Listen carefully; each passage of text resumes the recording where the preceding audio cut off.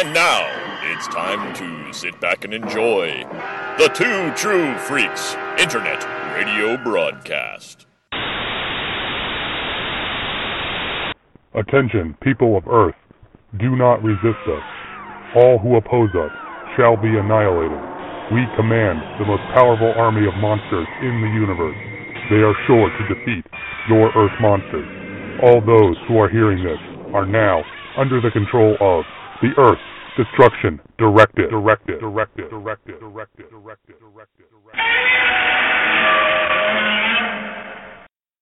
Hello everyone and welcome to Earth Destruction Directive. I am your host as always, Mr. Luke Giaconetti. I would like to thank everyone for downloading and listening to our show this week. I hope everyone enjoyed the previous episode where we took a look at Son of Godzilla and Marvel Comics Godzilla number 20. We have a jam-packed episode for you this time. First off, we are taking a look at not one, but two episodes of the classic Subaraya TV series Ultraman, episodes 19 and 20, featuring the monsters Vanilla, Aberus, and Hydora. So very, very cool Showa television stuff there. We also have the next issue of Marvel Comics Godzilla, which is issue number 21. And after the strange turn with Godzilla being shrunk down in New York and then now dealing with the Fantastic Four, what strange occurrences are in store for the King of Monsters in the Marvel Universe this time? Well, just give a listen and all will be revealed here. We have a couple items of news, not much this time out, but some things I wanted to share. First off, NECA, well known for producing very fancy Godzilla toys. They are producing a 12-inch head-to-toe Godzilla 1962 figure. Now this Godzilla 1962, of course, is the iconic look of Godzilla from King Kong vs. Godzilla, a long-time fan-favorite design of the King of Monsters. Now, this figure will stand at 6 inches tall at the head, and as I said, is 12 inches from head to tail. I may have said head to toe, but head to tail is 12 inches long. Retail price is $27.99. It's going to be available in October. NECA, normally any place that you can get orders from previews, you can order their stuff. Also, they often show up on Amazon and Big Bad Toy Store, so check those listings. You might be able to find a pre-order. I was not able to find one as of the recording, but they should be cropping up soon enough. Hat tip to Sci-Fi Japan for this information. Very cool looking figure. Godzilla 62 is obviously a very popular look, and NECA does a good job with their sculpts at a reasonable price, and they do have some articulation in there as well, so should display nicely on your shelves, filled to the brim with other Godzillas, right? Because that's what we do. And in a bit more obscure news, Kaiju Mono, the mashup of Daikaiju and Puroresu, starring noted Japanese wrestler Kota Ibushi, is available on Blu-ray in the US thanks to Sentai Filmworks. Now, this came out in 2006. This is its first legitimate Western release. I know there have been some bootlegs floating around. Chances are you've probably seen something about this film on Facebook because it looks bizarre. And it is bizarre from everything I understand, featuring a giant monster and then a scientist that injects a normal man with these experimental injections that makes him grow giant, and it's Kota Ibushi, so it's Kota Ibushi literally wrestling with this giant monster. It's bizarre and wonderful all at the same time from the looks of it. I have not seen this one, but again, it's just so neat to be able to get a legitimate above board US Blu-ray release. So if you can go to twotruefreaks.com, hit that Amazon link and pick it up. It is available on Amazon right now. Looks really cool. I'm gonna be adding this one to my library, and hopefully we'll be able to talk about it going forward here on Earth Destruction Directive. Plenty of news out there about Godzilla King of the Monsters, but nothing we haven't already covered. There's lots of tidbits leaking out as we get closer to the release date, so keep your eyes peeled for that. And if you come across any news or other products or any cool stuff that you think would be worthwhile sharing here on Earth Destruction Directive, go ahead, send me an email, earthdestructiondirective@yahoo.com, and I will share that with everyone else. So with that being said, we're going to take a quick break, and we will be right back to get into the first of our 2 episodes of Ultraman right here on Earth Destruction Directive. Image Comics, formed in 1992 by several creators unhappy with their current place in the industry. So they band together to make a new comics company for a new generation of readers. Creator-owned, mutants, cops, black ops government agents, demon-possessed, and they are going to be the greatest comics ever.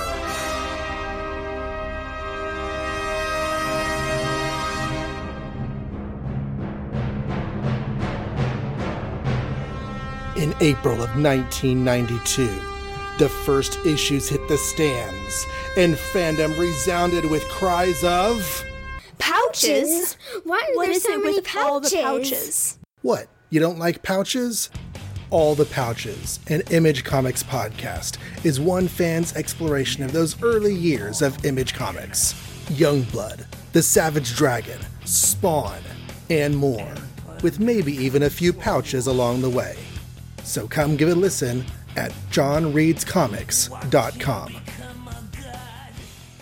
That's John with no H, just so you can spell it right. Okay, we are back on Earth Destruction Directive. Ultraman, episode 19, entitled The Demons Once More, on the DVD title list, also known as Evil Repeated, the DVD on-screen sub, and Demons Rise Again, per ultra.wikia.com, first aired on November 20th, 1966, on Tokyo Broadcast System in Japan. The director was Samaji Nanagase, writer was Masahiro Yamada and Ru Minamikawa, and the special effects were by Koichi Takano. Construction workers unearth a strange metal box, millions of years old, inside of which is a vial of an unknown blue liquid. As the Science Patrol takes the liquid to be studied at a laboratory, the other content of the box, a vial of red liquid, is unwittingly taken to a dump site. That night, when the red liquid is struck by lightning, the monster Vanilla suddenly appears.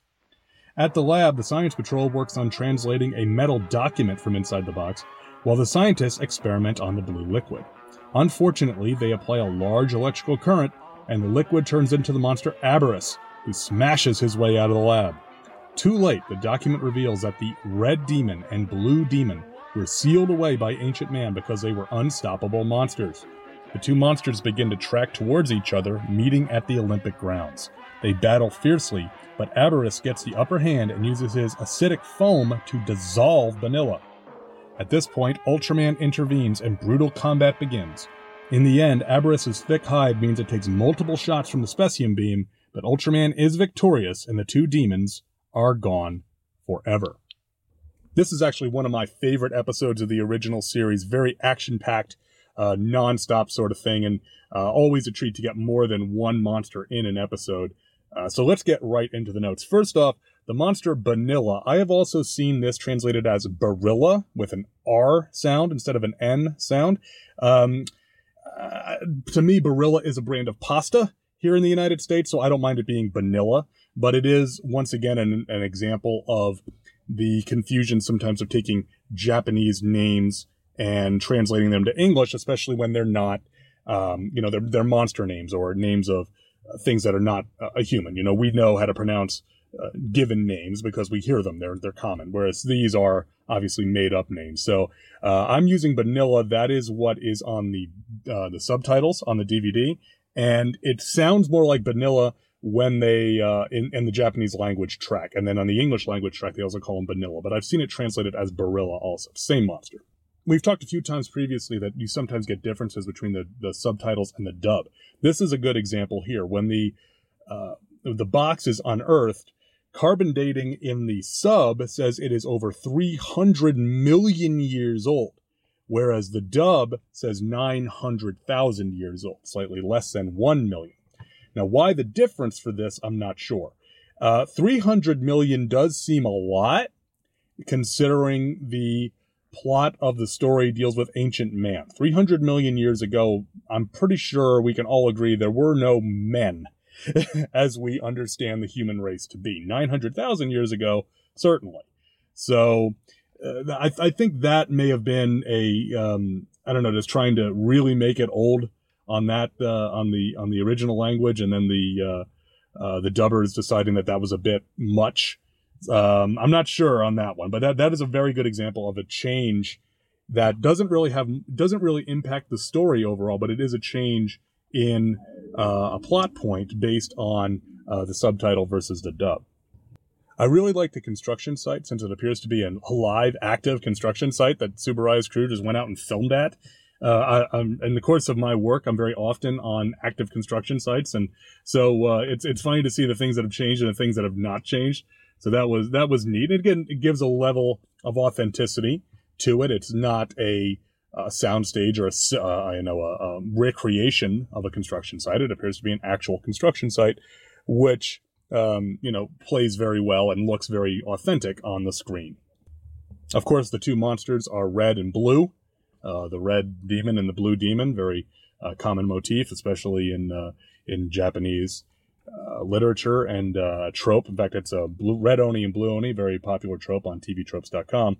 Another trope here is the advanced ancient civilization, in this case specifically name-checked as the Mu Empire. Now, the Mu Empire, you may be familiar with it. The Mu Empire is roughly the Eastern equivalent of the myth of Atlantis that we think of here in the West, and that they were this ancient island-based civilization that had this wonderfully advanced technology that a great cataclysm hit and they sunk beneath the waves, and now they are lost. Now, the Mu Empire does crop up a few times in other Daikaiju films and TV shows. Most notably, the Mu Empire are the villains in the film Atragon, which features, the Gotenko, the big flying submarine, and the monster Manda, which we will be covering eventually here as one of the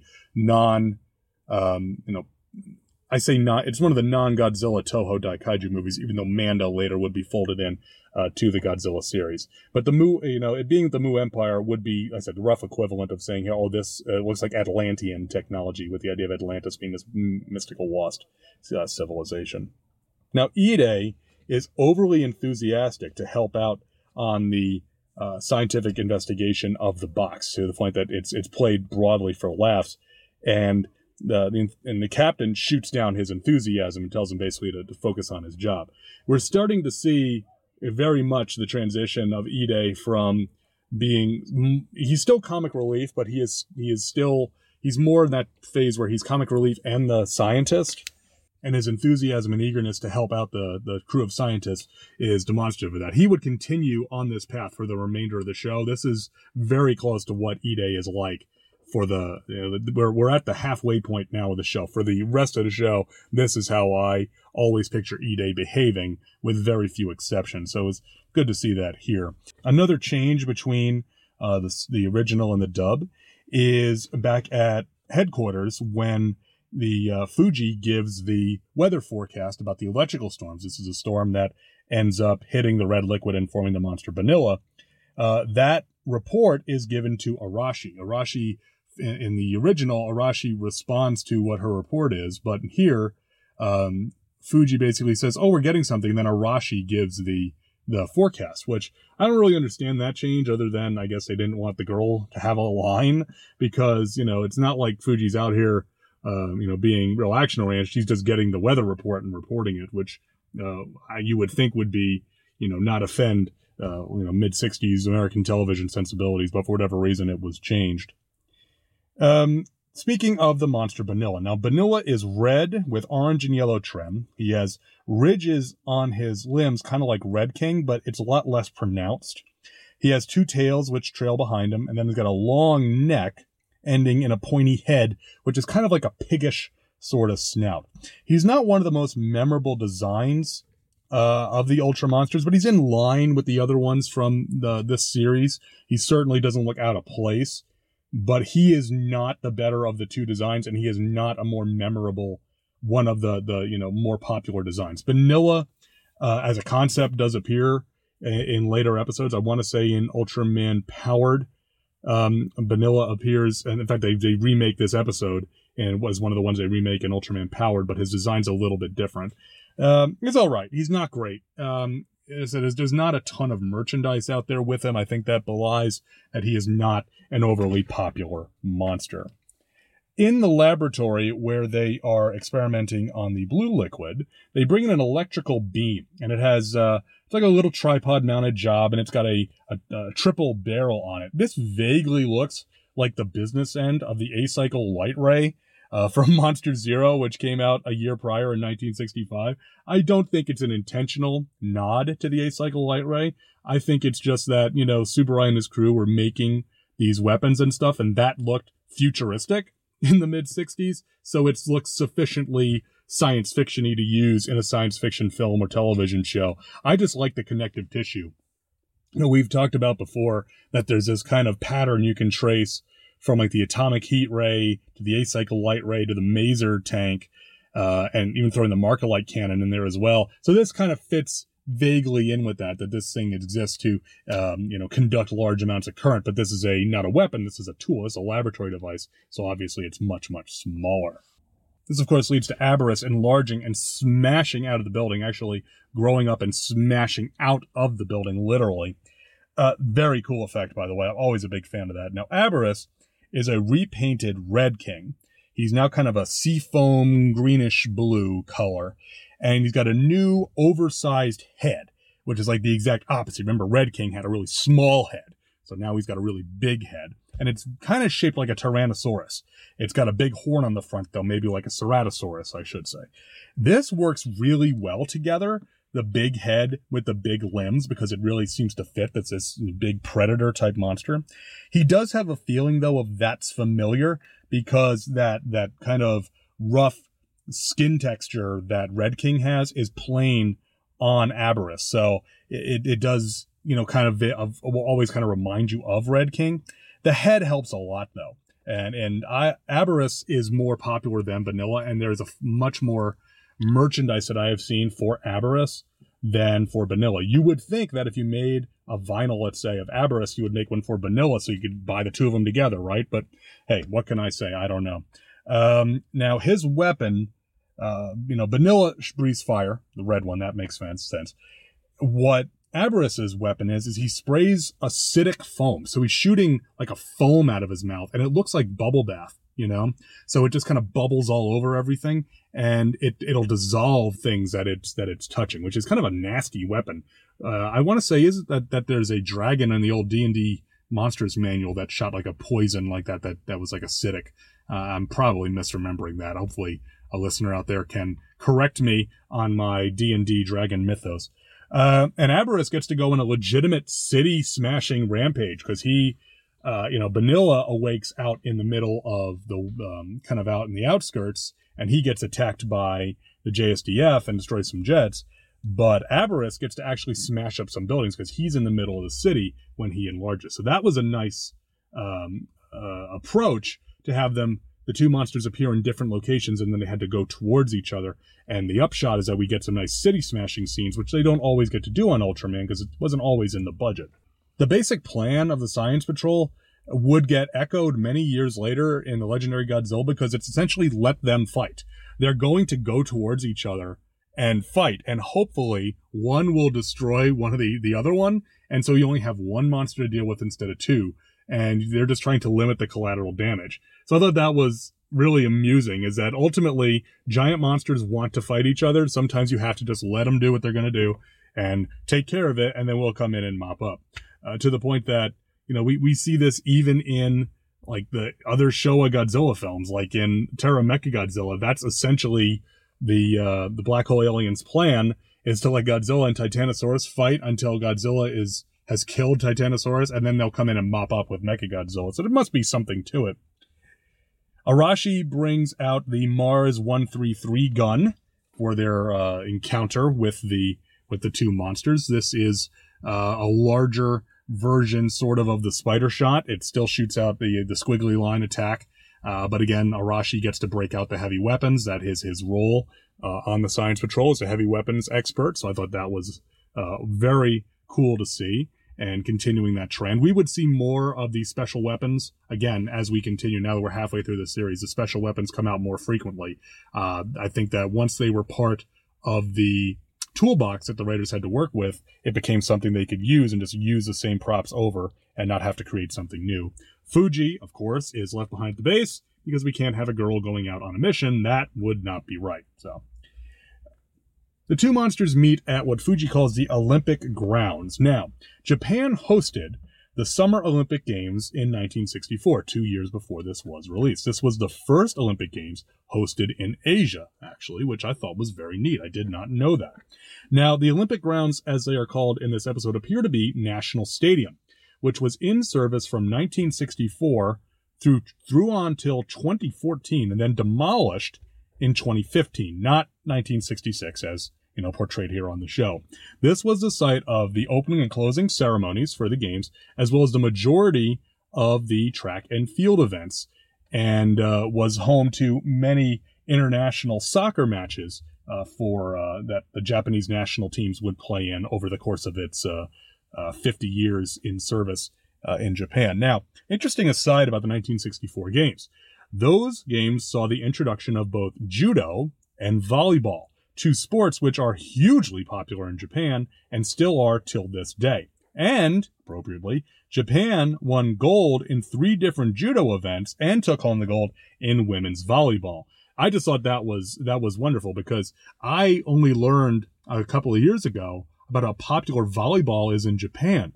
And it explains retroactively why there's a fairly large amount of volleyball games made by like Nintendo and Sega back in the days, because those were games that were developed for the Japanese market that were relatively easy to translate and bring over. Volleyball is volleyball, right? So there's not a lot of localization differences. So I just thought that was rather nice that they added these events for their host country and then they won them, which might have been delightful to the Japanese fans in attendance. The Olympic grounds model, I think, is really nice. It's a big open stadium and obviously no one is there because there's no event going on. So there's no one there, but they do a really nice job of making it look like a realistic stadium that, of course, Aberystwyth and Benilla then smash to pieces because that's what they do. Once they're at the stadium, there's a really well put together optical composite shot where we see the monsters fighting in the background in the stadium, and we see the humans being deployed into the stadium. They're running in different directions in the foreground. So I thought that was really well put together and well executed. Again, fish on a TV budget. Now, it's not a long shot. It's only a few seconds. But as I talked about on the last episode with Son of Godzilla, and then a few episodes back with Godzilla versus the Sea Monster, when you successfully do an optical integration and put human-sized figures in the foreground and then the monsters in the background, it really does sell the scale. And it always reminds me a bit of like Harryhausen's Dinorama. The whole point of Dinorama was not just that it was the stop motion. Stop motion obviously crucial, but the idea of taking that Harryhausen would take a live action background plate, then the special effects plate, and then a live action foreground plate, and sandwich them together so that you had the special effects and the live action interacting together on the same frame is what helped sell a lot of those creations, and it works very well to much the same effect here. Arashi, after using the Mars 133, then breaks out the atomic missile pistol, which shoots a atomic-powered rocket from a handheld pistol. Somehow, I'm not sure how that works, but it's awesome anyway. This will come into play later in the series. You heard it here first, so keep a lookout for that. From the fight, Benilla is in a bad way. He is getting housed, as the kids say, by Aberystwyth, and then gets dissolved by the foam. He gets absolutely covered in the foam and dissolved into goo. Yuck. That's all I have to say about that. Just nasty. Shortly after that, Hayata changes to Ultraman and then appears and engages Aberystwyth. Now, Aberystwyth shoots his foam all over Ultraman, and Ultraman is frozen in place.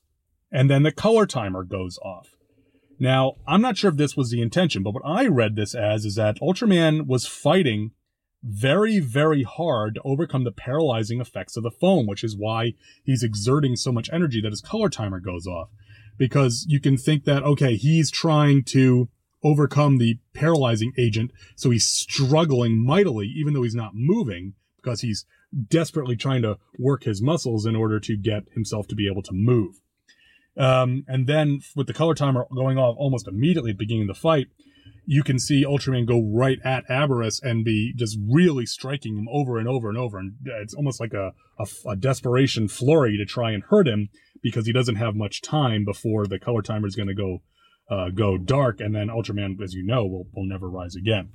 The finish of this fight is really something because Ultraman breaks out the Specium Beam, and you think, okay, that's it. Well, Aberrus no-sells it. So he gets hit with the Specium Beam, no-sells it, and then shoots back the foam. Ultraman dodges, so he fires a second Specium Beam, and Aberrus no-sells it again, and again counterattacks with the foam. Ultraman once more uses his speed and agility to dodges it, and then finally the third Specium Beam, kaboom, that is the end of Aberrus. And it's like, that is a really, I mean, that puts over Aberrus as a real tough dude, absorbing 3 Specium Beams, that's really something. So he is definitely a tough cookie, and Ultraman had his work cut out for him. Now, as is very common in a lot of these episodes, they wrap it up quick. Aberrus is beaten, Ultraman flies off, the end. There is no resolution, there's no plot that has to be wrapped up, so they can just push it out to the last few seconds, and we are done, and the episode is over. Now, I have an email from friend of the show, collaborator, and noted Midwestern cheapskate, Professor Allen, who sent me some pre-feedback on the episodes, and I wanted to incorporate that here. And Alan writes, last episode you mentioned what Ultraman episodes you'd be covering next. I figured I'd watch them and send some pre-feedback. Or if you've already recorded, then consider this regular old-fashioned feedback. Well, you made it in under the deadline, so here's what Alan had to say about episode 19, The Demons Once More. Pretty good location shooting, such as the Science Patrol in their vehicle and the other vehicles and dump trucks. That's one of the strengths of film versus video. Film tends to always look more modern, while video and special effects tend to age more quickly, at least to my eyes. I thought the location for the final battle was great, an empty stadium. I'm sure it was selected because it was an easy model to make in film, but I think it worked very well. And boy, did it seem to end abruptly, at least on the DVD. I also like the lesson or moral of this one. Always read the instructions for opening the mysterious blue liquid. Very much so. And how many things would we have avoided over the years if we just read the dang instructions instead of just flying off the handle? But that's not the way we do things as humans. I agree about the using National Stadium. It looks wonderful, and it's so different. You do see stadiums occasionally in Daikaiju films, but this one is just such a unique look. It's this giant, traditional oval stadium with the track around it and all that. It really comes out nicely on the for that final encounter with Aberrus and Vanilla, and then Ultraman fighting Aberrus as well. Action-heavy episode, as you've no doubt caught on, plays sort of like a little miniature Daikaiju movie with 2 monsters on a collision course, and then kind of fits in the Ultraman format at the end, with Ultraman coming in for the last bit of fight. It's got a good use of recycled elements to make the new monsters, and I like the thematic use of red versus blue, fire versus foam. It's kind of a classic matchup. A good amount of miniatures getting walloped, especially, as I said, National Stadium, which is a unique setting so far in the series. We also got, as I said, Aberrus kind of bashing up some buildings in the city, which we don't always get. Ide is over the top in his comedy this time out, and he's pretty annoying. But overall, the action quotient more than makes up for any of the shortcomings. This is, as I said, one of my favorite, just straight ahead, balls to the wall episodes of Ultraman, and it was a pleasure to get to rewatch it again. Now, if you would like to watch this episode of Ultraman, I would recommend going to twotruefreaks.com, clicking on that Amazon.com link, and going and picking up the Mill Creek DVD set for Ultraman, the complete series, which is $16 for all 39 episodes in both English and Japanese with subtitles. I think that is a great value. I've talked about that numerous times on this show before. So if you want to watch Ultraman, that is your best bet. If you search on Prime Video, it shows up, but then it says it's not available. And it's not available on Netflix, and I don't believe it's on Hulu. At one time it was, but I think it's been taken off of Hulu. So just get that DVD set, though. I mean, you're getting almost 20 hours of entertainment out of it for $16. I mean, that's a pretty good deal. And Ultraman for $16, to me, that's a good price for, it is a fairly bare bones release, but the video looks about what you'd expect for a show of this age. And they're complete. So that alone makes it worthwhile to me. So what do you think? You want to be like Professor Allen? Send me some feedback. What do you think about Aberrus and Vanilla smashing everything up before Ultraman comes in and stops Aberrus from wrecking up the place? Send me an email, earthdestructiondirective@yahoo.com. All right, we're going to take a quick commercial break, and we'll be right back with our second episode of Ultraman here on Earth Destruction Directive. Ultraman will be right back after these messages. This is an imaginary podcast, which may never have happened. The Shortbox Showcase. But then again may have. About a father and daughter. I'm Professor Allen. And I'm Emily. Who came from Ohio and talked about comics. Walking Dead. Tintin. Black Lightning. White Tiger. It tells of their rise to glory, when the great guests were yet to be booked. Let's put it this way, Shogun Warriors wasn't going to win any Eisners. And the great feats of editing not yet performed. This is Ultra 7, this is Ultraman Jack, and this Ultraman Taro, and this Ultraman Leo, and this of how they spoke at length. Continuity is really the brainchild of nitpicking nerds the world over. But to be fair, the best kind of confession is the Force confession. And reviewed in brief tales that explore creatively the bounds of a given character's history. Red Sun is wonderful with a very strange ending. Of brilliant creators before their fall from grace. This is the era where Miller is at the height of his creative and artistic powers, and the ability of strong writing to encapsulate and transcend its time. Flash of Two Earths by Gardner Fox. This is an imaginary podcast. Aren't they all? Shortbox Showcase is part of the Relatively Geeky family of podcasts. Check us out on the web at relativelygeekypodcast.blogspot.com or search in iTunes for Relatively Geeky or Shortbox Showcase. And remember, we're not experts. We're just family. Now, back to Ultraman. And we are back on Earth Destruction Directive. Ultraman Episode 20, entitled Terror on Route 87, which is the DVD listing and the listing from ultra.wikia.com. Also known as the dreaded Route 87, which is its on-screen title. First aired on November 27th, 1966 on Tokyo Broadcasting System in Japan. Our director was Yuzo Higuchi, our writer Tetsuo Kinjo, and our special effects once again by Koichi Takano. Strange lights begin to flash on a mountaintop near a nature park decorated with the statue of a dragon. The statue was designed by a boy named Akira, who was killed in a hit-and-run accident on Route 87. Akira appears to Fuji in Science Patrol HQ, but after the Science Patrol investigate, the monster Hydra explodes from the mountain. Hydra begins attacking trucks on Route 87, so the Science Patrol scramble in their aircraft and take him down. When they are unable to stop him, Hayata transforms into Ultraman and challenges the dragon. But before he can land the final blow, the monster flies away, with the spectral image of Akira on his back. Fuji pleads with Ultraman to spare them, which he does. In the end, the driver who hit Akira is arrested, and the highway is peaceful. Once again. Bit of a change of pace from the last episode here. Certainly not as high on the action quotient, but a worthy episode in its own right. Let's get into the notes. Now, right near the beginning, the not yet revealed to be a ghost of Akira shows up at the Science Patrol HQ.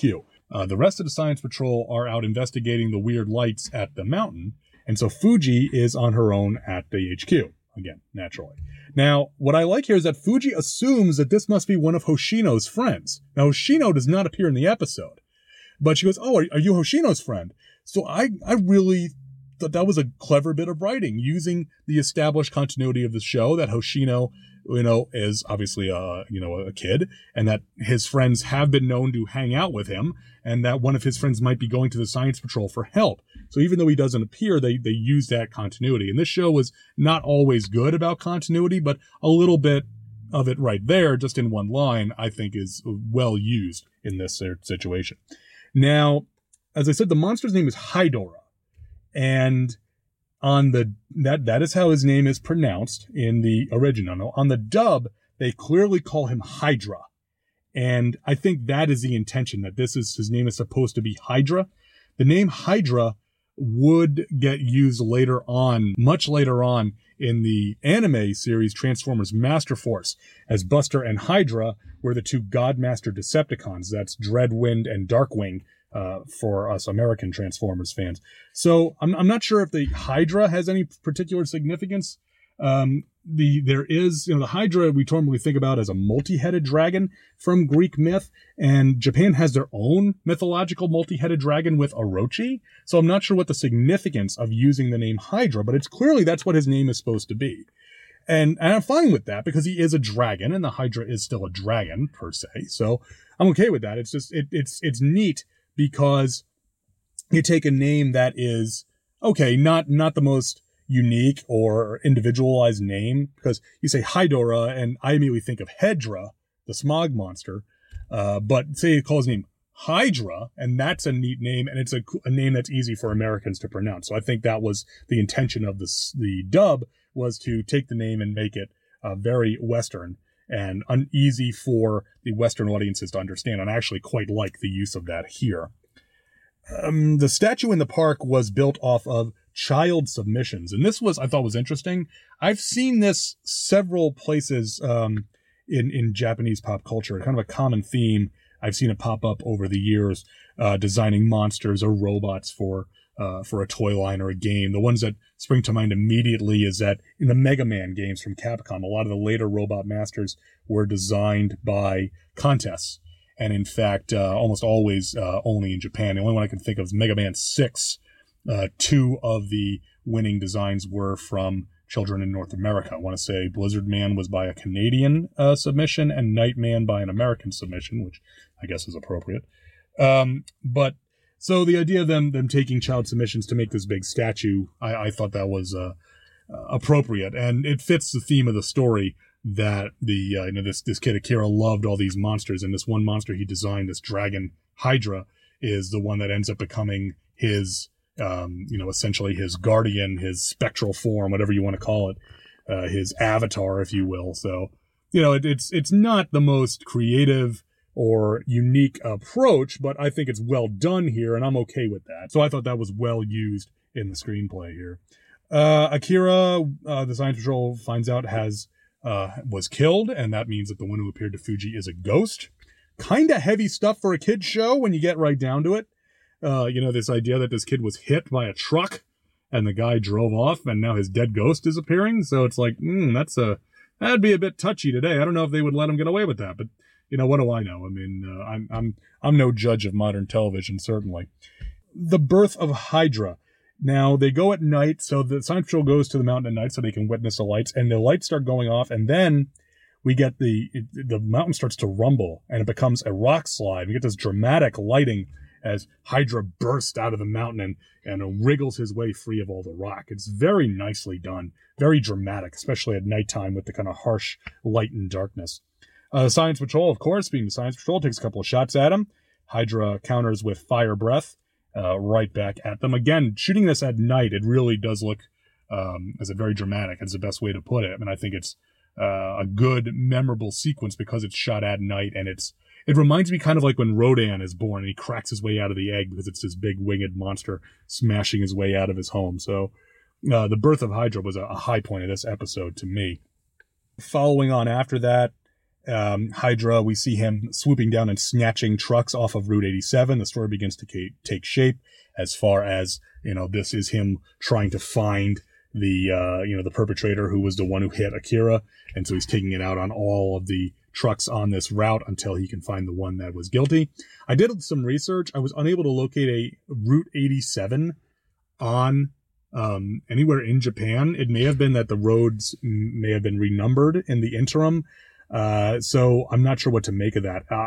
If the title of the Japanese one was not literally, including Route 87, I would have assumed that this would have been added in the dub, but no, it's right there in the Japanese original. So I'm just not sure what road this is supposed to be, unless it is specifically a a fictional road, so they're not referring to one specific area. This leads to the Science Patrol engaging with Hydra, a very well put together high-speed dogfight with, the Jet VTOL and their other flying machine both swooping around, attacking, and then Hydra swooping around and charging right back at him. I thought this was a well-orchestrated and assembled dogfight. That can be tough sometimes because, you don't have a lot to work with on these, on a TV show relative to in a film. But this one came off well. And again, it's one of the better scenes in this episode. The monster scenes in this one are, for the most part, well done. It's just, the story is a bit odd. And so that's why I don't think this one has caught on as much, as the story's a bit strange and a little you can only kind of play it one way, whereas the monster bits, taken on their own merit, are quite nice.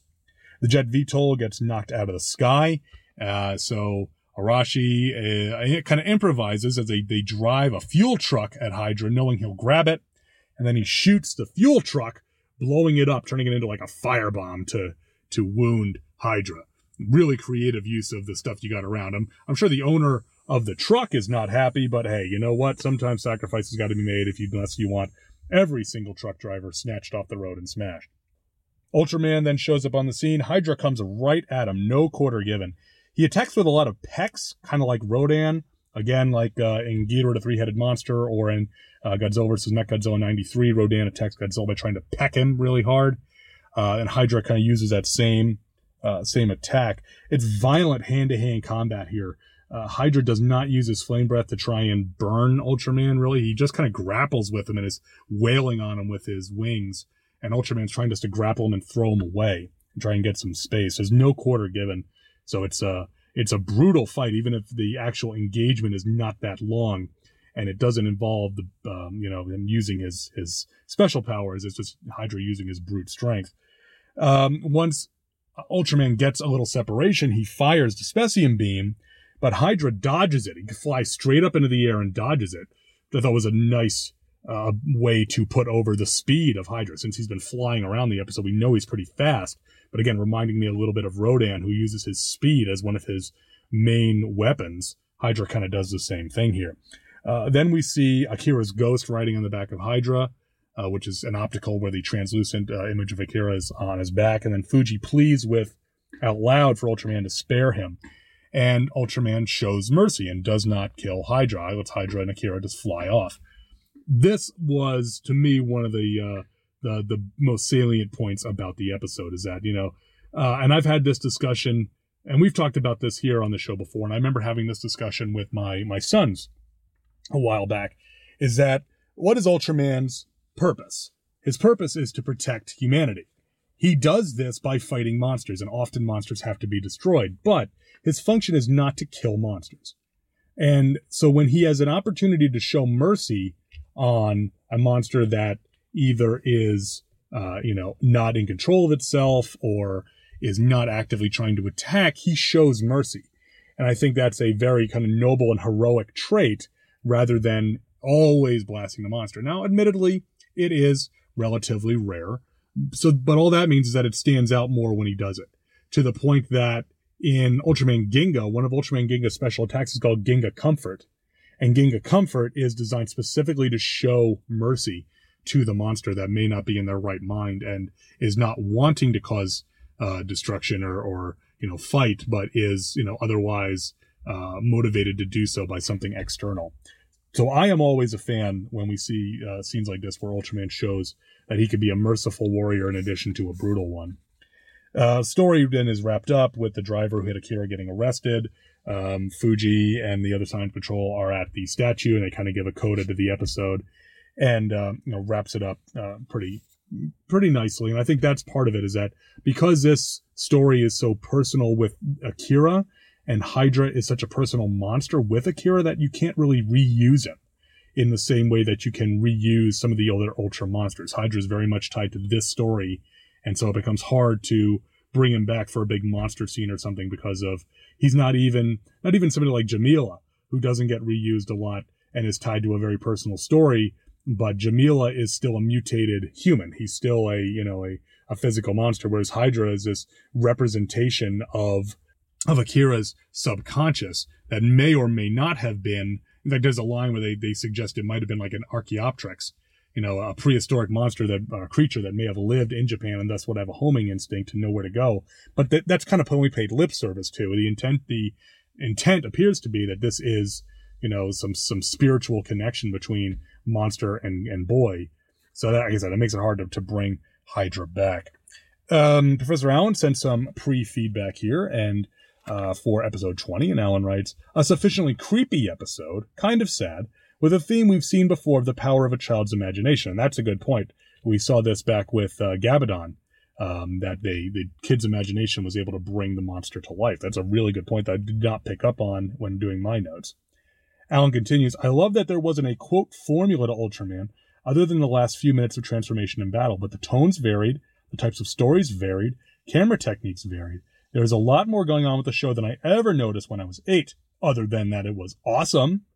So glad your show has given me a chance, to revisit these classics from a bygone era, and I'm glad it is too. But that's a really good point also, and we've talked about that again previously covering Ultraman, is that there's a wide variety of types of stories and the way the stories are shot, because they've got different writers and directors working on any given episode, so that you get different types of stories being told. And I think that's one of the strengths of the Ultra series in general, is that, yes, ultimately at the end, you will have Ultraman fighting a monster, generally speaking.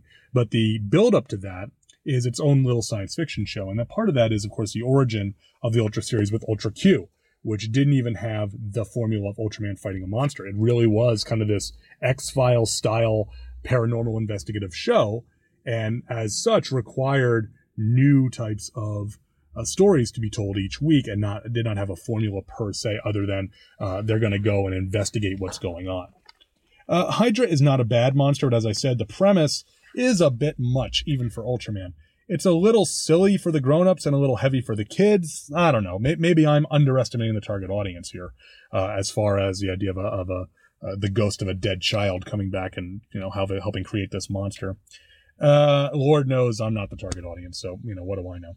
It's a good fight at the end, if a bit short. As I said, not a real surprise that Hydra did not become a recurring foe.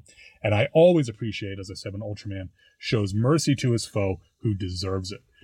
So as I said, the creepy story is a thing I'm going to really remember from this one, is that, it's this, kind of dark, ghost story, really. And, the Japanese, they do like making their ghost story movies. So that's the main takeaway for me with this one, more so than anything else. Even though there is some good monster scenes, it's the story that kind of carries the day here. So if you watch this episode, what do you think of Hydra and Akira and their, quest to get justice for the great crime done against the boy that led to his death? Write in. Let me know. We're at destructiondirective@yahoo.com. We can talk about it right here on the show. All right, I am going to take a quick break, and we will be right back with more right here on Earth Destruction Directive. Eons passed. A monstrous hybrid of land and marine reptiles was sealed into a state of suspended animation, slumbering through the fall of dinosaurs and the rise of man. But, awakened by an undersea nuclear test, the creature returned to life, now breathing the fires of radiation. Stan Lee presents Godzilla, King of the Monsters.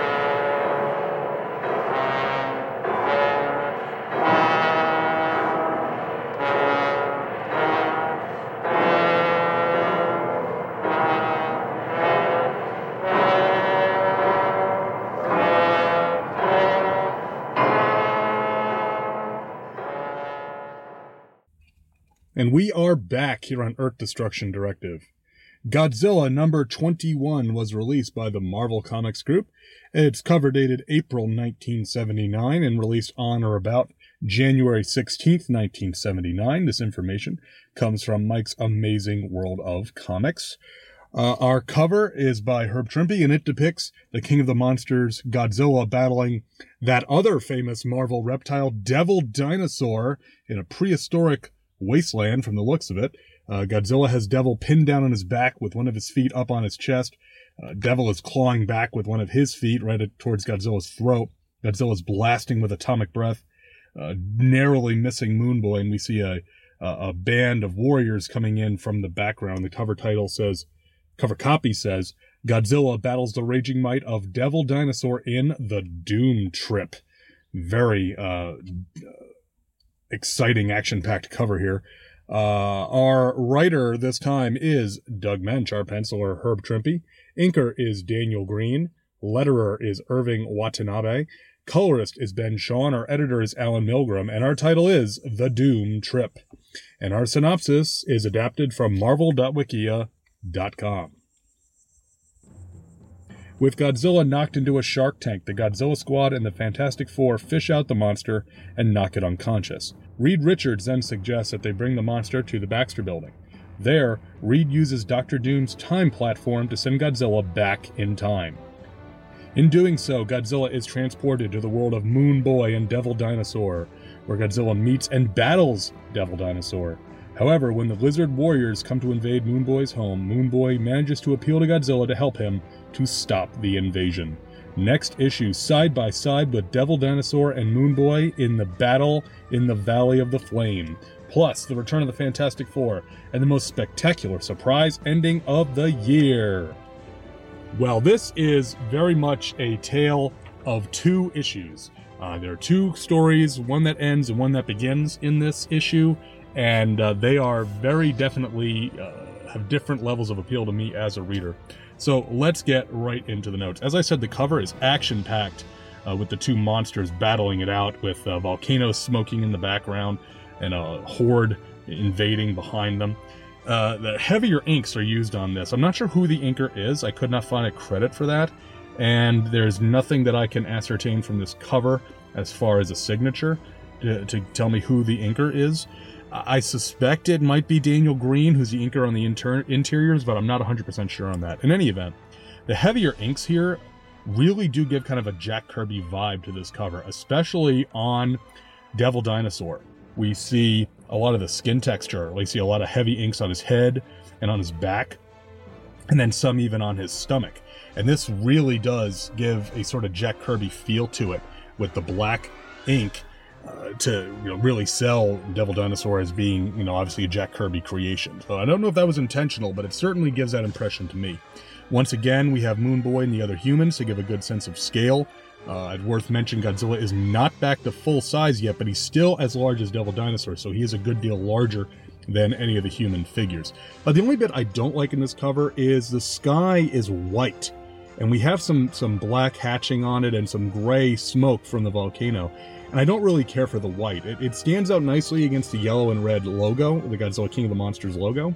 But I can't help but feeling that it's a little plain back there. We got a lot of color on this cover, so I'm not sure what kind of color you'd use, but even maybe a pale blue might have been a little bit nicer on this. But overall, I really do like this cover. This is a very nice clash between two very near and dear to me Marvel monster characters. So, page 1, our splash page, the Godzilla Squad and the FF are looking at Godzilla in the shark tank. Everyone's back is to us except Godzilla, and he's in the background. He's still thrashing about with the sharks in the shark tank. This is, honestly, this is a kind of boring splash page. The printing, I don't know if it's just the printing or if it's heavy inks or what, but Ben Grimm, I had to really look hard to see where his face was, because he looks just kind of like an orange blob hanging off the upper platform on the top left of this panel. This may be the least interesting opening splash page we've gotten this entire series, because, Godzilla being attacked by sharks, as I said the last time, does not hold any threat or concern for me as a reader, because I don't think that great white sharks have anything that they can do to even a shrunk down Godzilla except try to bite him, break their teeth, and die from radiation poisoning. So this did absolutely nothing for me. Pages 2 through 3 have the great benefit of having Ben Grimm punching sharks, which is wonderful. That you'd say, hey, Luke, you gonna buy this comic? I don't know. It's got Ben Grimm punching sharks. It's like, okay, I'm gonna take a look at it. So I'm totally down with that. What I'm not down with is Godzilla is completely ineffectual. Ben Grimm jumps into the tank, punches a shark, tosses Godzilla out, and then Reed smothers Godzilla and knocks him unconscious. It's like, one, why didn't you do that last time instead of having Sue try to do it when you were reaching your arms through a force field so air could still get in?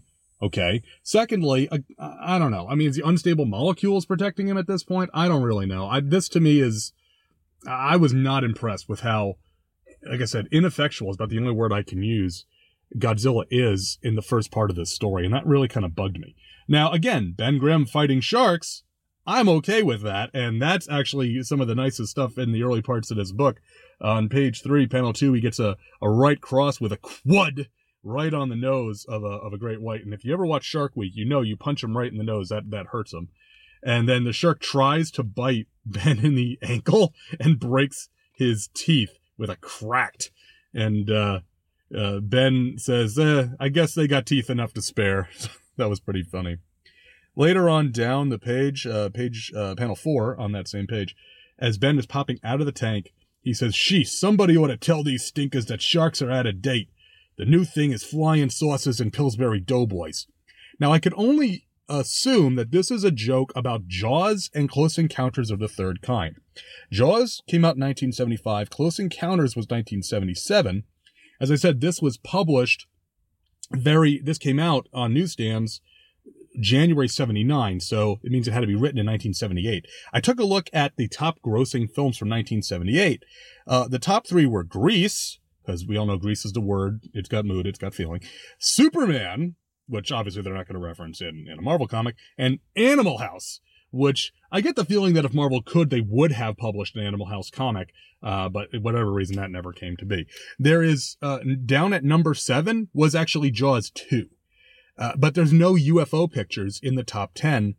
So is this a reference that I'm missing, or is this supposed to be a dated reference? Because it would seem that with Jaws 2 having been one of the top grossing films, but no UFO pictures, that Sharks would not have been out of date. The Flying Saucers and Pillsbury Doughboys would have been out of date. So I don't know. Maybe this, like I said, this might be something topical that I'm just not connecting on because, I wasn't born when this was written. So spoilers there. Turning over now to page 6, panels 2 and 3.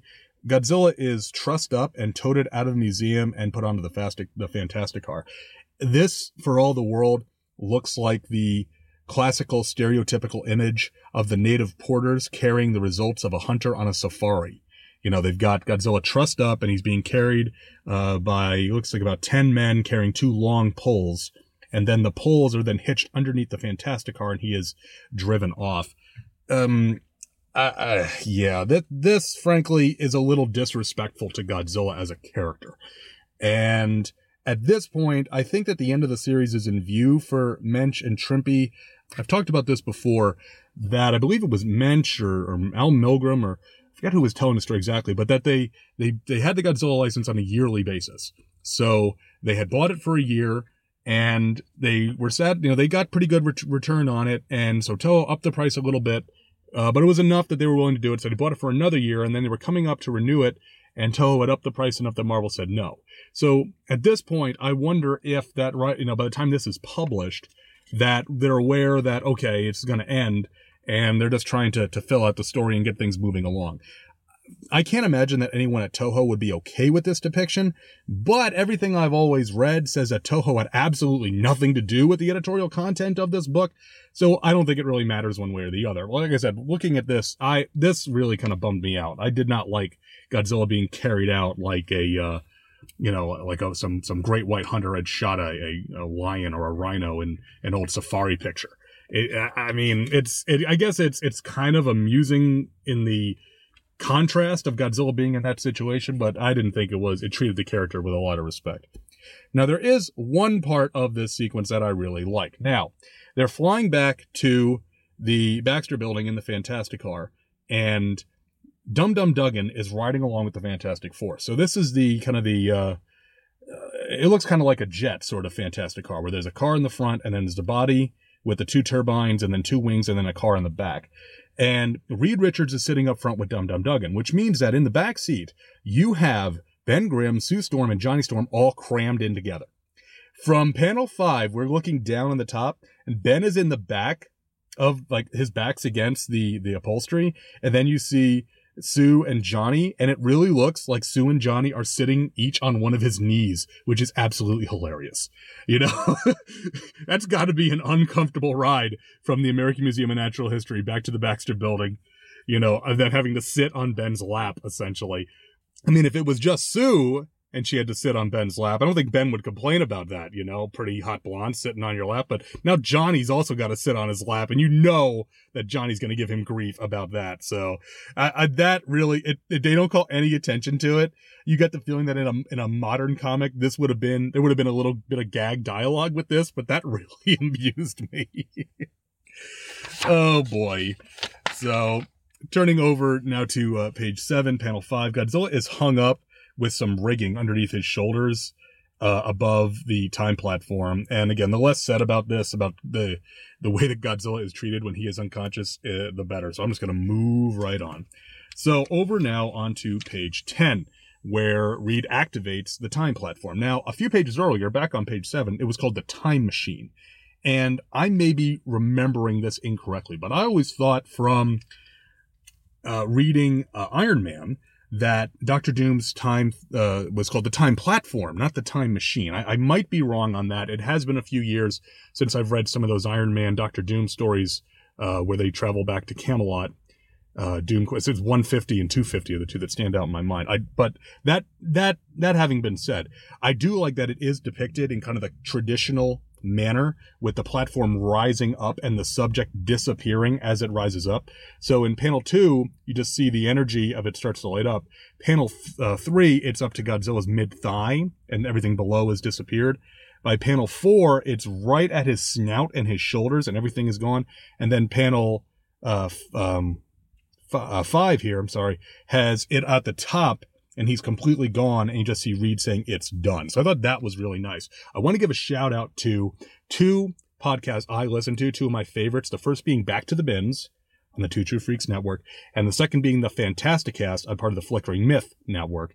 Both of those shows in the past year or so have talked about Dr. Doom's time platform and that exact depiction of how it rises up and the subject disappears. So I want to give a shout out to both of those shows to talking about that because it was fresh in my mind when I read this. And so I appreciate the way that Trimpe portrays it in that, very traditional way. Over onto page 11, the third panel has Godzilla falling through different eras. And this asks the question, is he also falling through different dimensions? Now, when this was published, Devil Dinosaur and Moon Boy, their setting was considered ancient Earth 616. So they took place in Earth's regular Marvel Earth's far prehistoric past. Now, later on, it was determined that they actually were on their own multiversal Earth. So they were on their own Earth. So the question becomes, retconning this and looking back at it, does Godzilla not only fall through time, but also fall through dimensions in the multiverse and end up on Devil Dinosaur and Moon Boy's Earth? The no prize way that I kind of subscribe to for this is that Godzilla's radioactive biology interacted in some unpredictable manner with the time platform, and that's how he got pushed into a different dimension. So if you're going to no prize it, that's the way to do it. The way when this was written, it was just time travel because Devil and Moon Boy were just on regular Earth 616. The panel I like a lot here is because it almost looks something like you'd see in a Doctor Strange comic because we see this kind of fractured background behind him. Godzilla is all right in the center, and these fractured backgrounds behind him are all different colors, and there's no they're all clean, like straight lines. Like it looks like the fracture of like a crystal, but each one is like different colors and different backgrounds. One looks like space, one's bright orange. They've got different geometric shapes in them and such.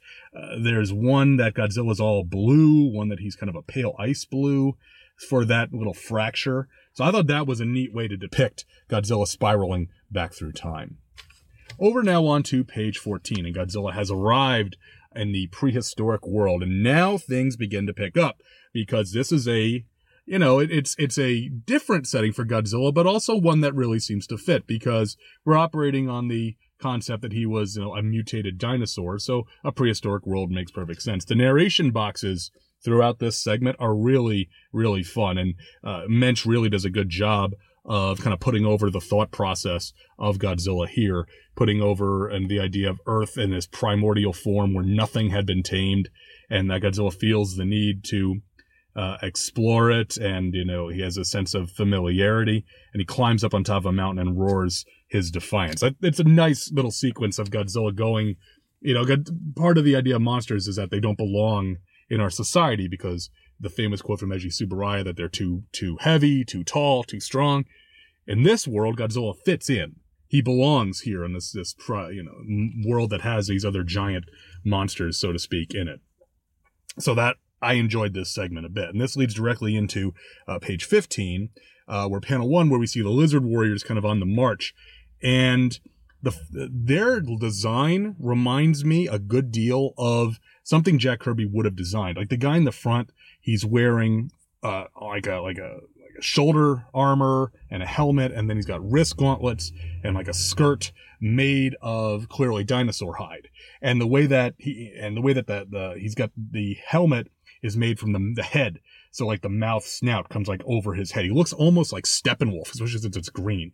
But the way that these guys look with their kind of hide armor, I could see this as being similar to something Kirby would have done on Devil Dinosaur. Don't know if it's intentional. Maybe I'm filling that in for my own personal bias, but I think it looks really good.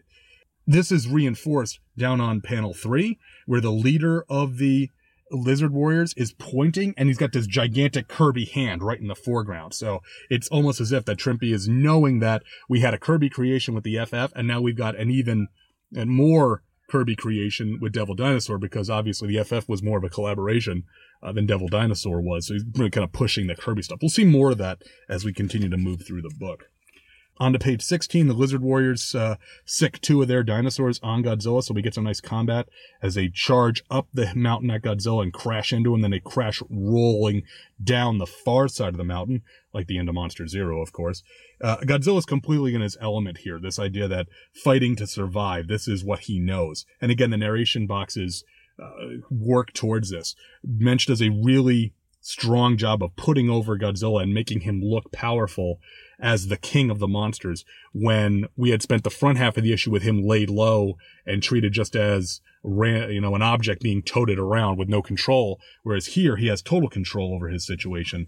And it even says, let them send chargers at him, as many as they wish, for these two will quickly fail and fall. Let them try to claim this valley, try and die, for this valley has already been claimed by Godzilla, king of the monsters. So I definitely liked this change from Godzilla being, like I said, completely ineffectual in the front half to being, if you'll pardon the expression, master of his domain in the second half. That's a nice bit of contrast, and I have to assume that Mensch pushed that intentionally. Turning now to page 17, Moon Boy and Devil Dinosaur make the scene. Once again, Trimpe, I think, is channeling Kirby, especially in the face of Moon Boy. Now, Trimpe's faces are not... He doesn't use a lot of lines on faces, especially on women's faces and on kids' faces. He does more lines on men's faces. I'm not saying it's simplistic, but different artists have different ways of approaching that. Some will use more lines, and that can have good and bad effects. Trimpe's faces are a bit cleaner, just in the number of lines. But with that in mind, with the amount of ink that Daniel Green puts on Moon Boy's face and then the general shape of Moon Boy's face, it really looks like Jack Kirby. And then in the next panel where we see Devil Dinosaur's got that squared off snout, that and a wide body, even wider than like Godzilla is typically shown. And he's got these big thick legs. That very much reminds me of the Jack Kirby Devil Dinosaur, especially that flat snout. That's what I always think of with the original Devil Dinosaur. And see, Devil Dinosaur to me, has a very special place, because I was first introduced, and I may have told this story before, so please bear with me if I have, but I was first introduced to Devil Dinosaur when I was a kid. We were on vacation in train country in Pennsylvania. So we went, my dad's big into model railroad and stuff like that. So we went and did a train vacation, and we looked at all these huge model railroad setups and, different railroad attractions and such. And at one point we ended up in like an antique shop, and they had comics. And I remember that they let my parents let my brother and I get some comics. And I remember my brother got a couple issues of GI Combat, one of which had The War That Time Forgot. So it actually had the Tyrannosaurus like picking up the haunted tank on the cover. So that one always stuck with me. I still have that issue. It's in my box of war comics, I'm pretty sure. And then the one I got was Devil Dinosaur number 2.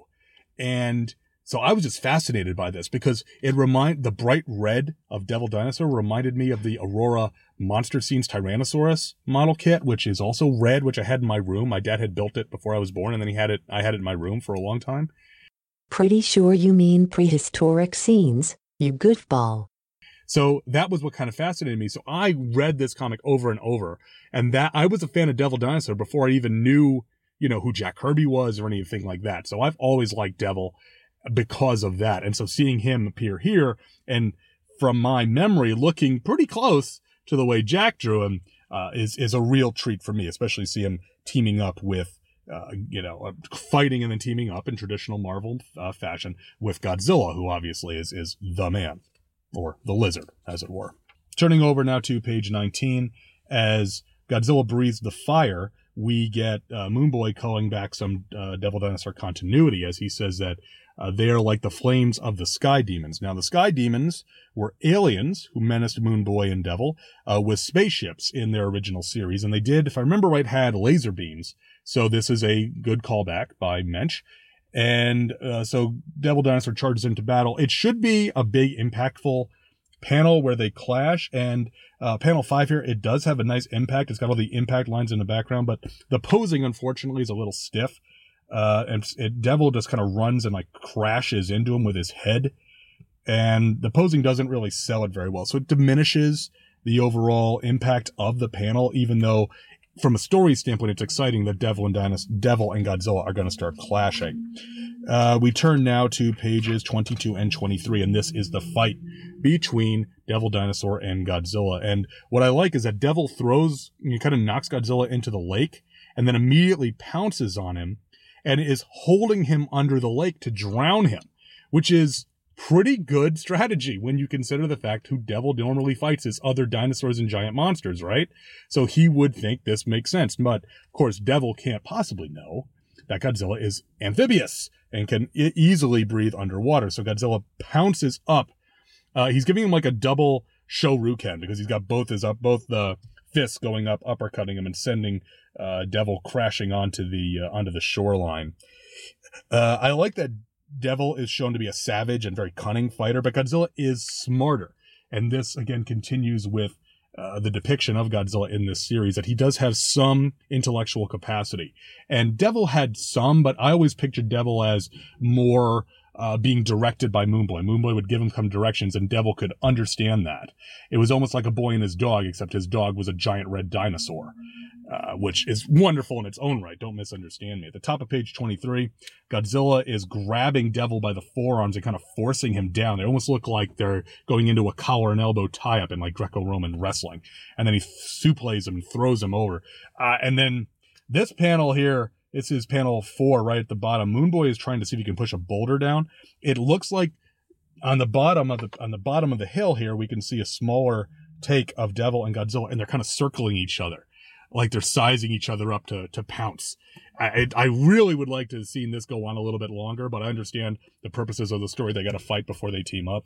But man, and the green and the red, it just looks so, the contrast is so nice, just from a visual standpoint in this, lush jungle that has blues and greens and yellows and black. And then you've got the bright green and the bright red monsters clashing. It's beautiful to look at. Trippy is really doing a good job handling all this. And I got to give a shout out to Ben Shawn, because he handles these colors very nicely, because we got all these different shades of green going on one page, and each one is different enough that we can keep them apart and they don't turn into a muddy mess. So visually, this second half of the book, I am really impressed with, if I did not make that clear already. Over onto page 26, and we get a second splash page. And what this is we're looking down like the ridge, and we see all of the lizard warriors in profile as they're watching the fight. With one guy right up front in the profile. This again makes me think of Jack Kirby, because I want to say that Kirby did some layouts like this in the Fourth World stuff, where he'd use a splash page just to show groups of characters, not necessarily action per se, but just to give a big depiction of the character, and he'd go in with all the details. And Trippy does kind of level on the details here. All of the lizard warriors are all wearing, reptilian hide armor. The guy in front, you can see the individual scales and little pock marks and the nostrils and everything else called out. And even far, far in the back, you can see Moon Boy with the, the big starburst around him because he's shocked as he sees him peeking around the boulder to see the lizard warriors. So this is, and then down in the bottom, we've also got Devil and Godzilla clashing once again. So there's a lot of information in this splash page, even if it's not extremely action oriented. It's more of a character piece, but it does convey a lot of information. And frankly, this one is better than the splash page that was used on page 1 to open the story. Over on to page 7, Moon Boy, having seen the lizard warriors, rushes up to Devil and Godzilla and tells them to stop fighting. And Godzilla sees Moon Boy and thinks of Rob Takaguchi. Well, I guess we needed some reason for Godzilla to stop fighting, so let's just move along. This leads us to the final page of the story, which is page 30, and is our third splash page. And we are looking kind of from the ground level up at the back of Godzilla and like a profile of Devil Dinosaur. Moon Boy is right behind Devil as we see the Lizard Warriors streaming down into the valley with their weapons drawn, ready to fight. And this is the best of the 3 splash pages in this book, far and away. I mean, it looks, again, we don't get full shots of either Godzilla or Devil, but we shouldn't because they're so large relative to the human characters. But you get this really good idea of scale.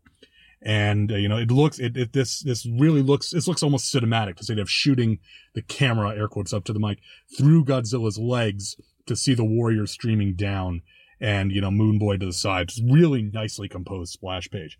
No offense to the Lizard Warriors, but they are out of their weight class here, both literally and figuratively. I'm just going to leave it at that.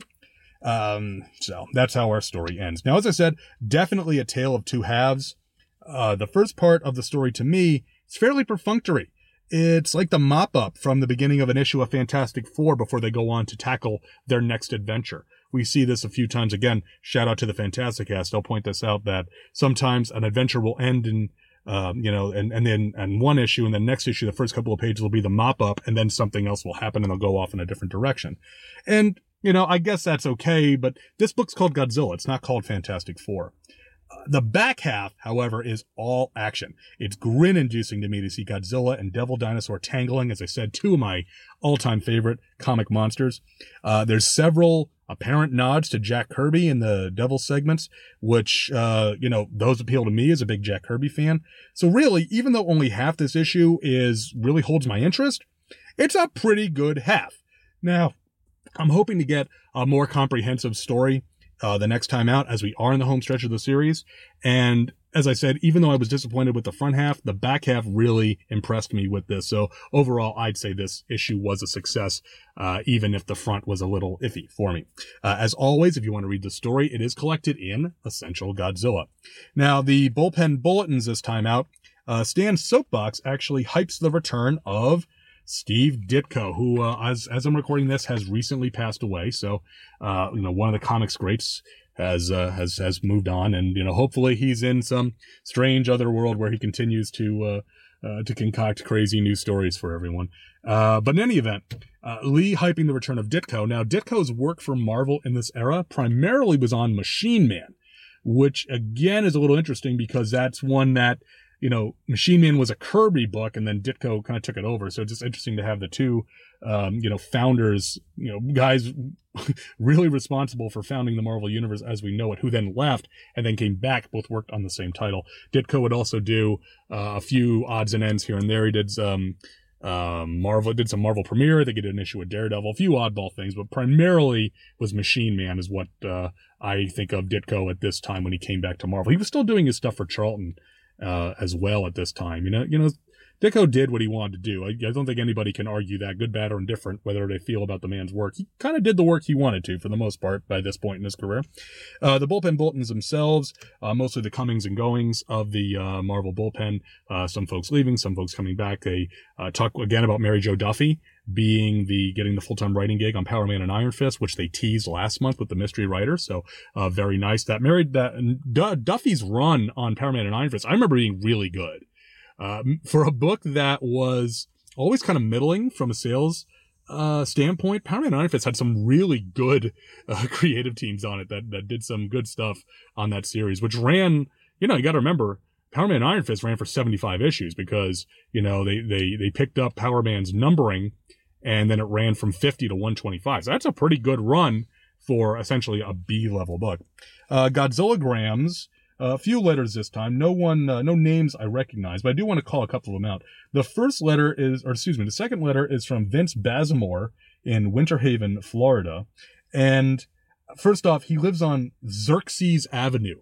That had to drive people crazy trying to write that out. But anyway, he talks about that that he was upset because he missed the first two issues. And the response to that, they talk about that, and he wants Red Ronin to come back, excuse me.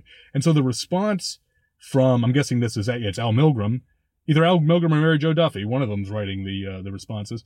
They talk about that they're going to bring back Red Ronin, which we'll eventually see in the pages of Avengers. But then they tease the upcoming Shogun Warriors book and say, if you like Godzilla, please read Shogun Warriors. And then at the bottom of the letters page is the little house ad for, that's right, the Shogun Warriors. We saw this house ad previously, and again, it does specifically call out Doug Mensch and Herb Trimpe. So I think that's a nice bit of synergy, even if we did it backwards here on the show. And then the third letter is from Frank Tyndall, and he talks about how that Godzilla is actually his favorite comic because he's loved dinosaurs and monsters since he was 3 years old. And I thought the response here was pretty good, because it gives some insight into the two main creative forces for not only this book, but also Shogun Warriors. Because the response goes, glad you're so happy, Frank, and maybe it's because you share a few early loves with Doug. The young Mr. Mensch was also crazy about monsters and dinosaurs and being half Scottish, especially real-life combinations of the two, such as the Loch Ness Monster, as well as comic books, Natch, Egyptology, Amerindians, flying saucers, horror movies, and Vikings. Sheesh. Who knows where the Devil May Care lad might have ended up if girls, music, and writing hadn't finally come along.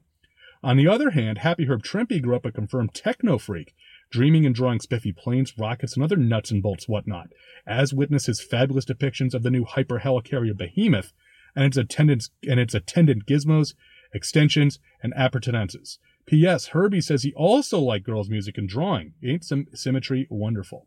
So, from that, it's pretty clear that Doug Mensch, who had a childhood love of dinosaurs and monsters and aliens and flying saucers and horror movies, and Herb Trimpe, who loved technology and machines, they seem like a really good fit for Godzilla and Shogun Warriors, considering what are these books about? Monsters, machines, aliens, technology. Okay. I mean, it's pretty much, that says to me that these guys were the right fit for these and that they had the right mindset when they were approaching these licensed books to make them entertaining and not just, push something out the door just to fulfill the licensing obligations. So, overall, I like this one. Like I said, the front half, didn't really do much, but the back half really did. So that really impressed me as a reader. What do you guys think?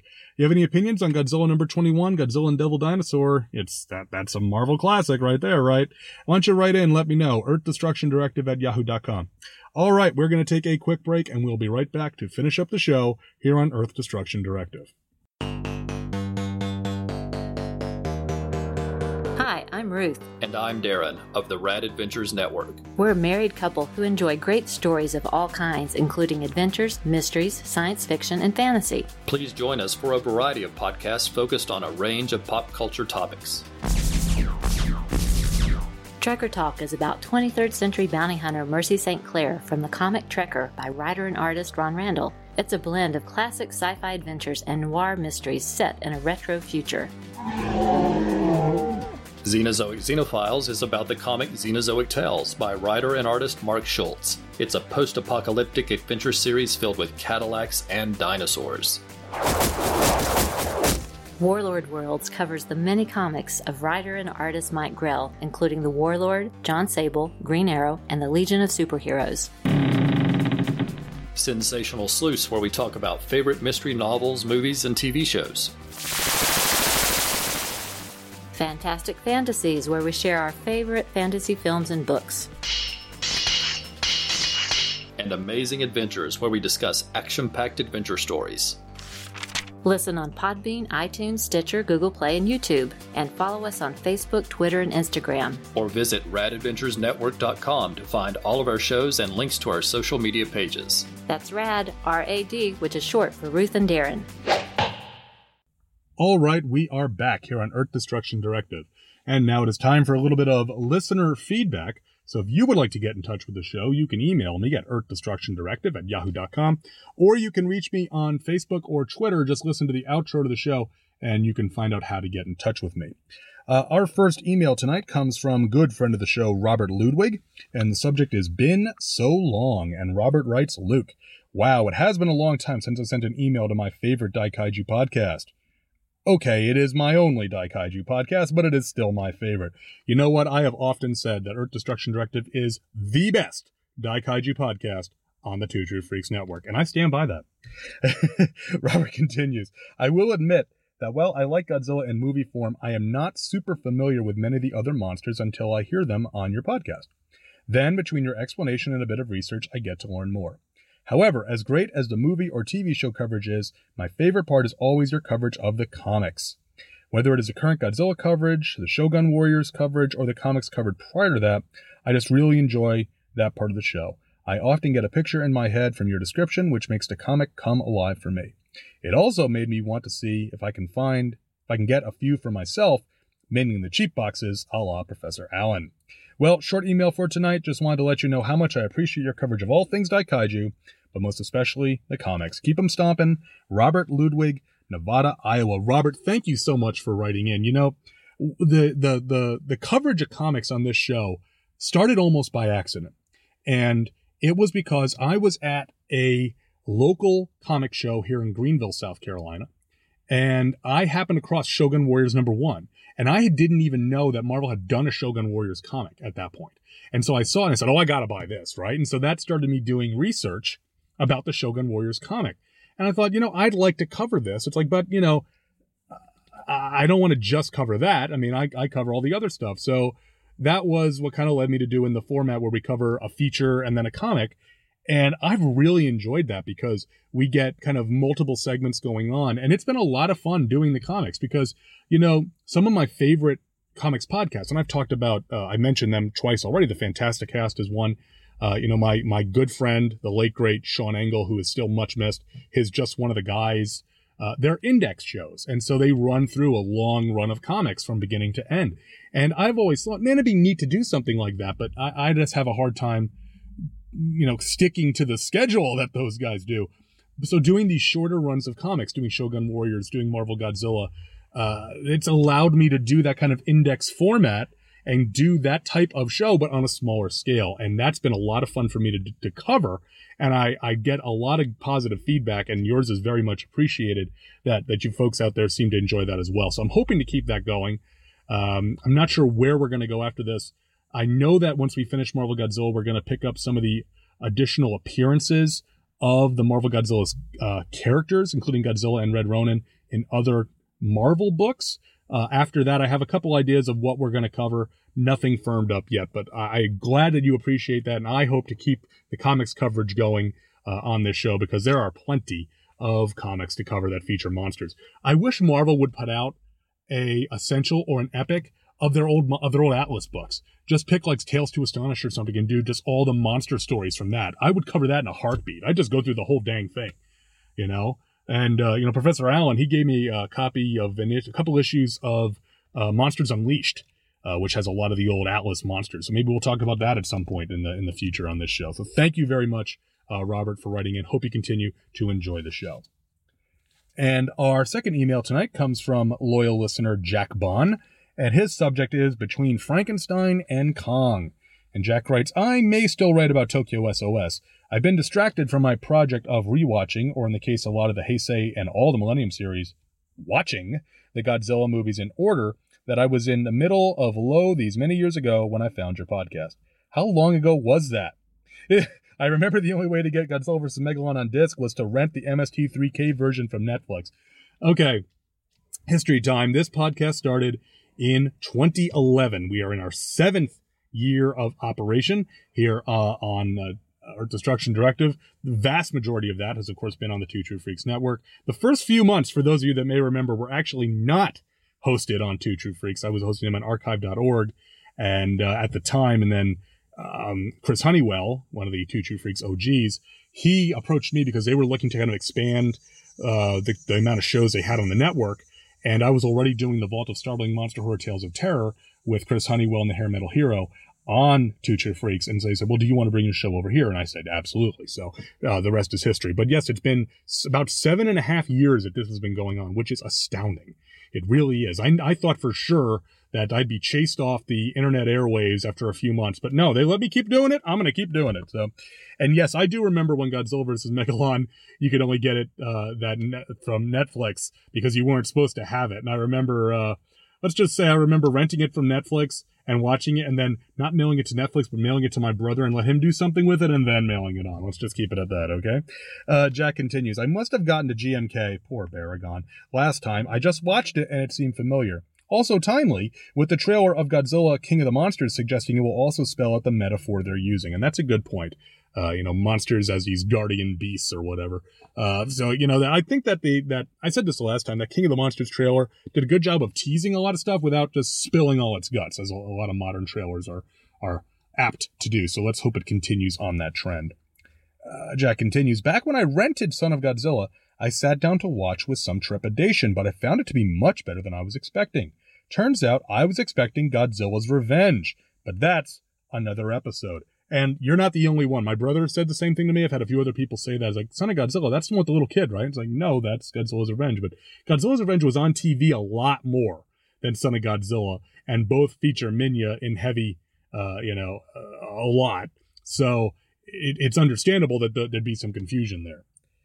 Jack continues, I like it better than Son of Kong. Kong Jr. is cuter. Manila is what my dad used to call, quote, so ugly he's cute. But Little G has a better movie. A better monster movie, but also better structured as a regular or date movie. Of course, for cinematic sons, it would take a lot to beat Son of Frankenstein. Yeah, I'll grant you that one. I like Son of Kong because I saw it as a little kid.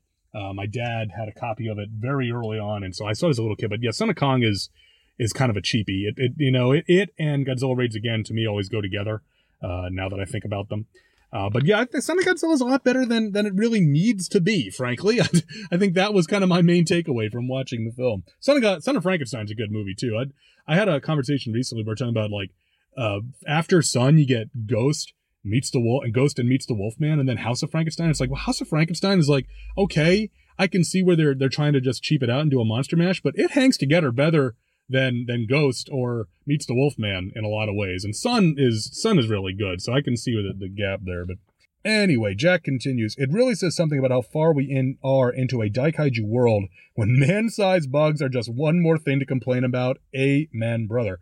I've been reading a book of 50-year predictions from 1968, and weather control was a big thing. Mentioned in the future weapons chapter, as well as getting a chapter of its own. That's very interesting to note, Jack. So yeah, looks like the idea of using weather as a weapon was something that was on people's minds in the late 60s in the Cold War. So good catch there, and one more little checkbox for Sekizawa's script for Son of Godzilla. The Godzilla comic seems to be bringing all the changes of size in this story. We've had him so small that the everyday world is a threat. I wonder why they didn't go full Incredible Shrinking Man and have Godzilla fight spiders and insects. Could they have wanted not to offend Toho by appearing to use Spyga and Gamantis without clearance? I don't think Toho gave one red you-know-what about what they were doing in this comic. I would have seen, if Godzilla was on the loose in New York, he would have fought a giant cockroach if he was going to fight a bug, I would think, especially in the late 70s. As it was, the rat also made sense. That's such a New York stereotype, the sewer rats. I guess he could have also fought one of the giant alligators, but, the Daredevil movie told us those were just a myth. As an aside, when, where, and why were those buttons that identify the monsters on products developed? Those little buttons or badges or logos, those are actually the Toho's copyright icons. So on officially licensed works, they put those little copyrights to show that that's their showing that that's their copyright notice for the use of their intellectual property in that film or comic or book or whatever. They were developed in the 80s, I'm pretty sure. I did some research on this. There's not any hard and fast information that I could find about when exactly they started being deployed. But I want to say it was in the 80s. And part of this was that because Toho, their works are exported all over the world, this was a visual thing to show that it was an official product rather than having to worry about individual things being translated into different countries. You know that Godzilla, Rodan, Mothra, King Ghidorah icon, that's the same. And it always is in English. It's not in Japanese. It's in English Romanized letters on the bottom of each of those icons. And so that will appear anywhere. And so you can see that it's a visual thing right away to know that it's a licensed official use of the character. And Toho is so diligent in their policing of their intellectual property, it would make sense that they'd obviously pay very close attention. What was it? Voltage Films put out a movie a couple of years ago with a girl, like she'd fall asleep and when she was sleeping, she dreamed she was a giant monster and she was actually controlling the giant monster, and they really implied it to be Godzilla, and Toho sued the pants off of them. So it's like, you don't want to mess with Toho's lawyers. I mean, they are a tough group of guys and gals, from what I understand. Back into Jack's email. Godzilla's passed through the man-sized monster phase and is now as large as a piece of some construction equipment. Big, but on a human scale, where you believe the Thing has a chance against him more than Hercules had against a full-size monster. And that's a good point as well. I remember saying that, and I think Jack called me to task a little bit on that I was not impressed that Hercules could pick up Godzilla out in San Francisco way back in issue number 3, I'm pretty sure.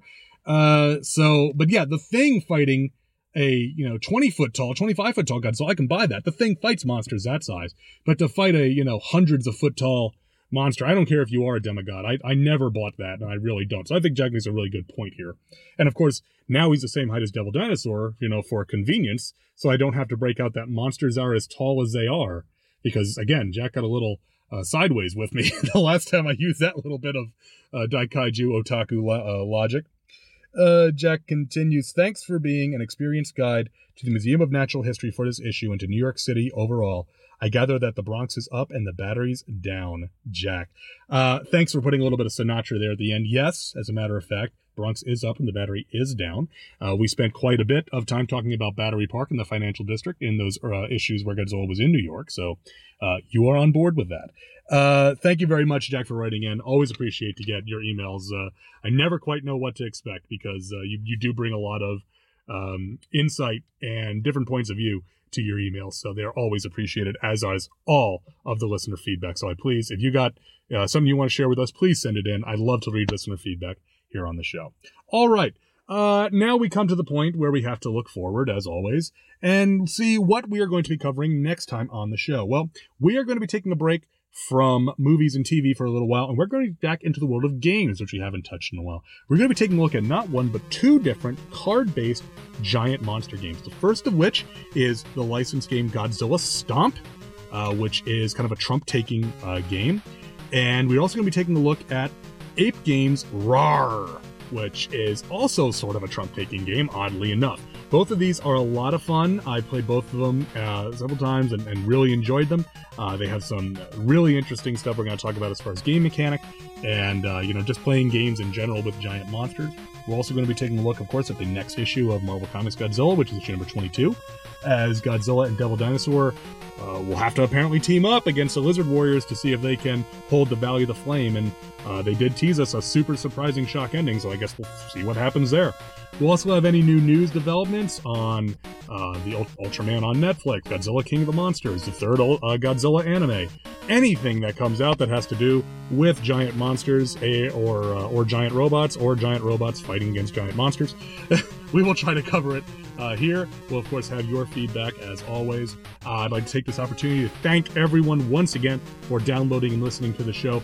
Everyone is welcome here at Earth Destruction Directive, and that will always be true. So thank you once again.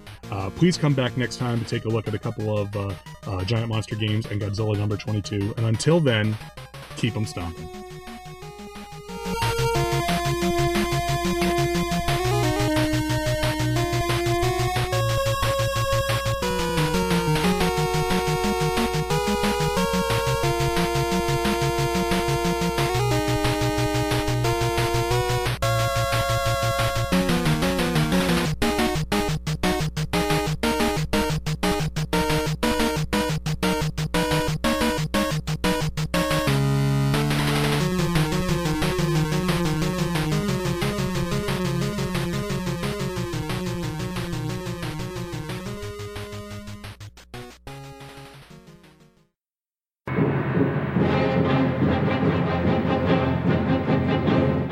This has been Earth Destruction Directive, a Daikaiju podcast, produced and created by me, Luke Giaconetti, as part of the Two True Freaks Internet Radio Network, available at twotruefreaks.com. This is a fan work celebrating the history and culture of Japanese giant monsters. All movies, TV shows, comic books, characters, and other intellectual property is copyright their respective copyright holders, and no infringement is intended or implied. If you'd like to send an email to the show, you can email me at earthdestructiondirective@yahoo.com. I respond to all emails, and if you send in some comments, I'll read them on the show. All episodes of Earth Destruction Directive can be found at twotruefreaks.com. You can also find the show on iTunes. Just search for Earth Destruction Directive. You can even leave an iTunes review if you want. You can get in touch with the show on Facebook. Just search for Earth Destruction as the first name and Directive as the last name. You can also get in touch with me on Twitter with the handle Ljacone. That's Ljacone. And if you want to buy something discussed on the show, head on over to twotruefreaks.com and click on the Amazon.com link on the front page. Any items you buy during your session on Amazon.com will help keep the lights on, and it won't cost you anything extra. Thanks for listening, and be sure to come back next time for more city-stomping fun on Earth Destruction Directive.